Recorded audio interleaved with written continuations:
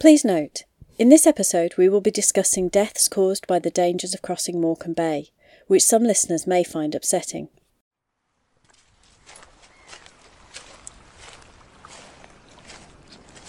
What's now a scenic experience, those leisure walks across the bay, has such a tragic history.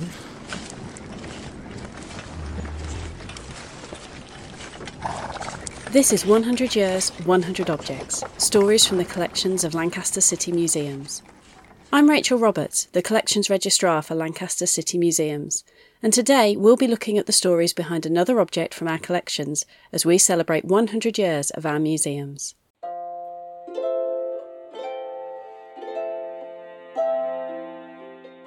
Today's object is a painting that depicts one of the most unique and dangerous journeys that people took in this area. Although it seems like quite a peaceful scene, it's one with a turbulent background. Today's object is Market People Crossing Lancaster Sands by David Cox.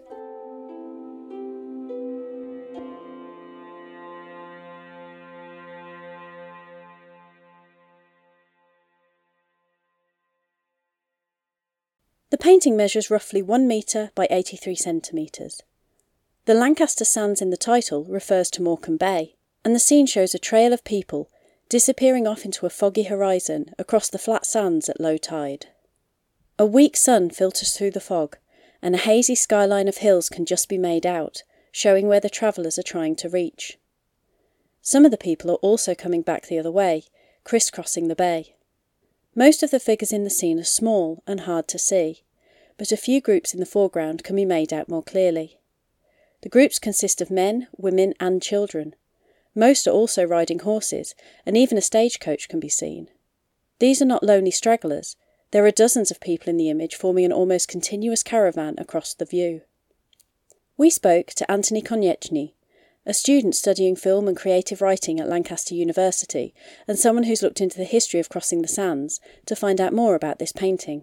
It's a painting by David Cox, and it depicts a caravan of riders, carts, and what also appears to be a small coach. And behind them there is a thick fog, sort of lends this painting a very unique atmosphere and renders it virtually impossible to geographically locate the painting, if not for the name. And I can speculate about the journey these people are undertaking.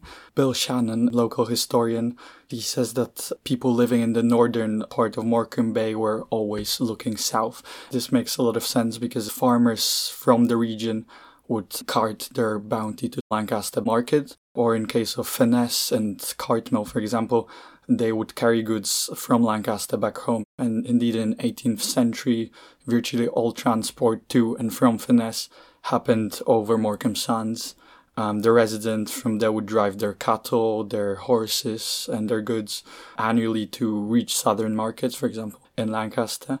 The route was extremely dangerous, and many would lose their lives over the course of this journey. So why then would people decide to cross the sands? Well, the thing is, the alternative was a far longer journey through the mosses and the deep marsh located there. It was also infested with cattle lifters. If they were to choose to go through there, they were sure to lose a portion of their goods. So Sands offered a more drastic bargain. It was everything or nothing, but many were willing to take that risk. So who was the artist that created this painting? And was this the only view of Morecambe Bay that he created? It's a painting from 1839, created by David Cox, a landscape painter born in Birmingham in 1783. And he was typically a watercolorist, but he would later experiment with oil painting. He arrives in Lancashire in 1834 and creates this series of very striking portraits of the sand crossings. Next to James W. Turner, he is probably the most recognized painters who created a body of work that deals with this particular subject. In 1830s, that's the period where Cox would begin to sort of develop his own unique artistic identity. So this obviously coincides with his arrival in Lancashire. And this stems from his devoted relationship to two main subjects. One of them was going to Hayfield, and the other one naturally is crossing the sands. Both of them are sort of emphatically atmospheric, and they also would frequently fall prey to forgery. In this particular painting that we're looking at, we see many of the motifs that Cox would deal with across his career, such as mounted figures and trying to draw people against nature. People have been crossing the sands for thousands of years. We asked Antoni to give us an introduction to this massive history. This is often the case with those histories that date so far back. We don't know how much we don't know, but we do have some evidence that point to romance. For example, making passage across the sands, but there is not that much concrete information. There is a lot more about Robert the Bruce, for example, his army invading England in 1322. He used the sound routes in order to reach and later burn Lancaster. During the English Civil War, we had the Royalist army meet Roundheads in a battle on the sands, and we can certainly learn quite a lot from early maps. For example, Gough map that basically omits the entirety of Morecambe Bay as we know it today, and instead it makes it look like a plain, which suggests that while we now sort of define coast by the high water mark, it was then determined by the lowest point. We can look at the Christopher Saxton map of 1577, and there we see 3 spots distinguished by the word passage. So in these early maps, sound routes are as prominent as a highway would be on today's map. The distance from Lancaster to Cartmel over sands is 50 miles, and this is compared to 29 miles inland. And a similar ratio exists between Cartmel and Ulverstone.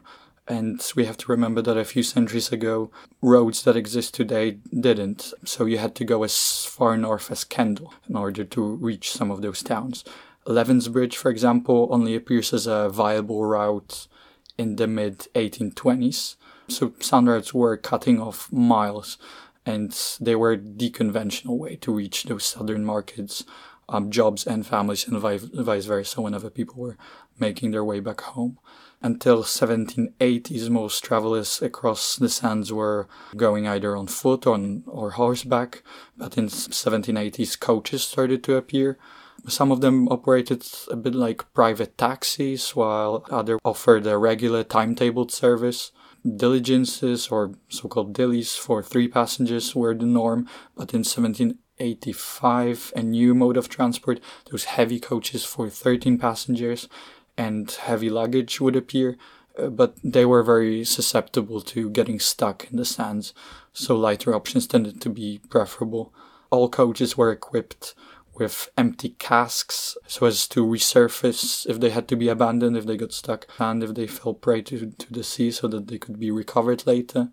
And the last sort of regular coach timetable that we know of appears in 1855, which correlates with the development of the railway across the northern edge of the bay, which essentially replaced cross-sun routes as we knew it.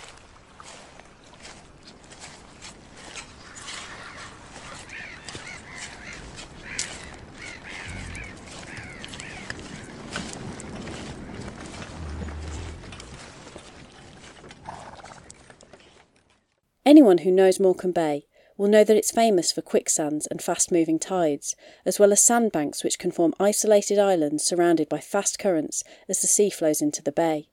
So was crossing the sands this way dangerous? Yes, crossing the sands was wildly dangerous. They continue to be wildly unpredictable, and the time to cross is short. It begins 5 hours after high water, continues until about 2.5 of the succeeding high water stage.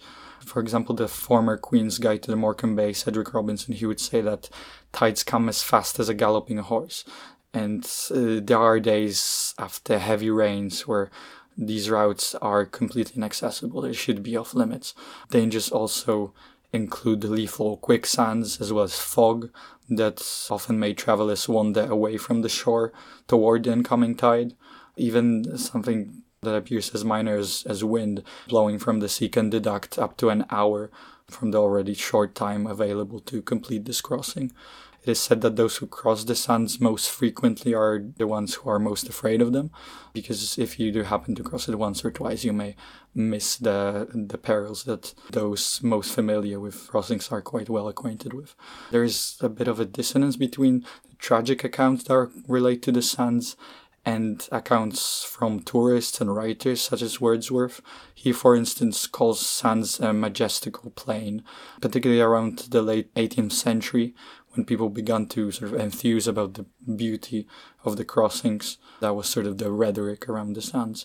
Andrew White, who compiled a chronological list of drownings in his booklet about sand crossings, he cites as many as 450 named victims on the sands.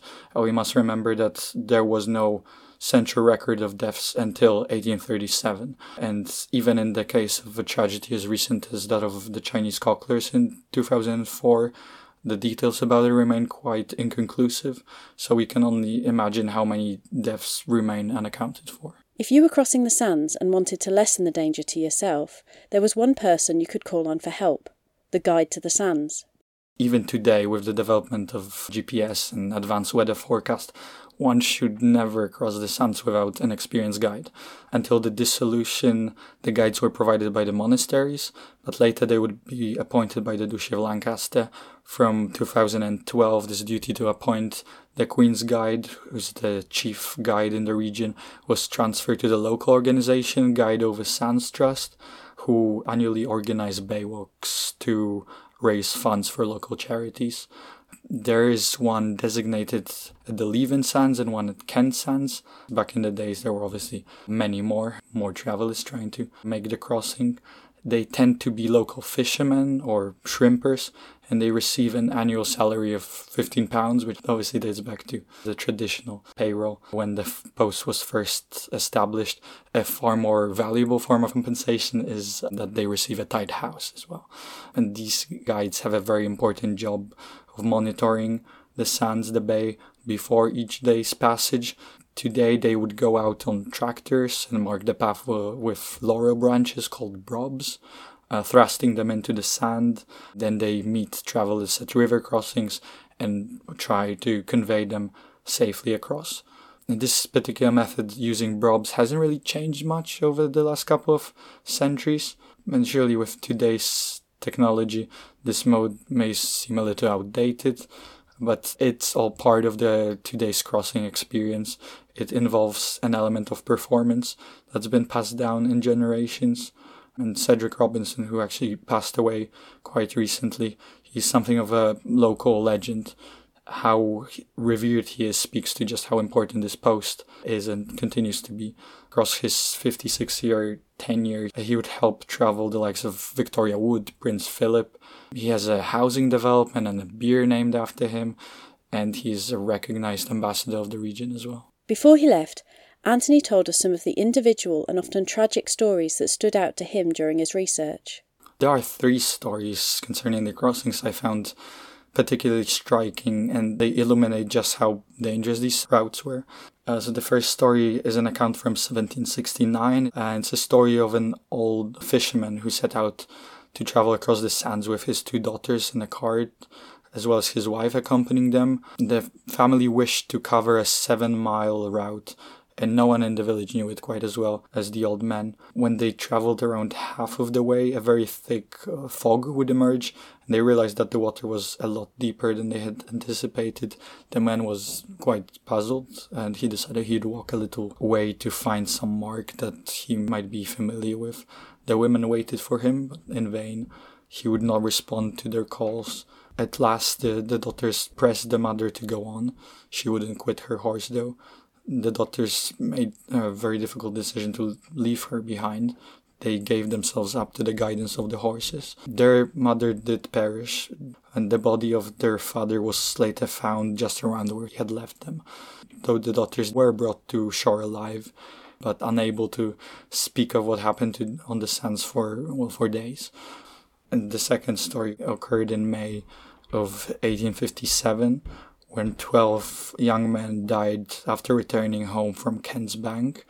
They probably did drink a little before trying to cross, because they had just completed service as farm laborers. This was the period when they would be allowed to see their families, their friends. What makes this story particularly chilling to me is that there are accounts of fishermen at Silverdale who were stationed there at night, and they would hear the happy, merry voices of these men approaching. and they were then succeeded by the sons as they struggled against the unexpected tide. And not a single one of these men survived to reunite with their family. The third story takes us to 1792, and it tells a story of a man whose horse drowned upon crossing one of the Morecambe Bay rivers. And as the horse floated, the rider stuck to the dead animal. He held the horse's tail, and they were carried a long way inland fast. But the man would fail to touch the bottom of the river, and the tide at some point would turn and take them all the way back toward the main sea, several miles. He decided to plunge into the sea, and he did miraculously feel the bottom. By some providence, he had been placed on a sandbank where he could stand up to the chin and waited for the sea to retreat. He then managed to make his way back home. So, at least on this occasion, there is a happy ending. I guess it's just pretty amazing to ponder that what's now a scenic experience of those leisure walks across the bay has such a tragic history. Thank you so much for listening to this episode of 100 Years, 100 Objects. We hope you will listen to some of our other episodes where we discuss everything from politics to photography.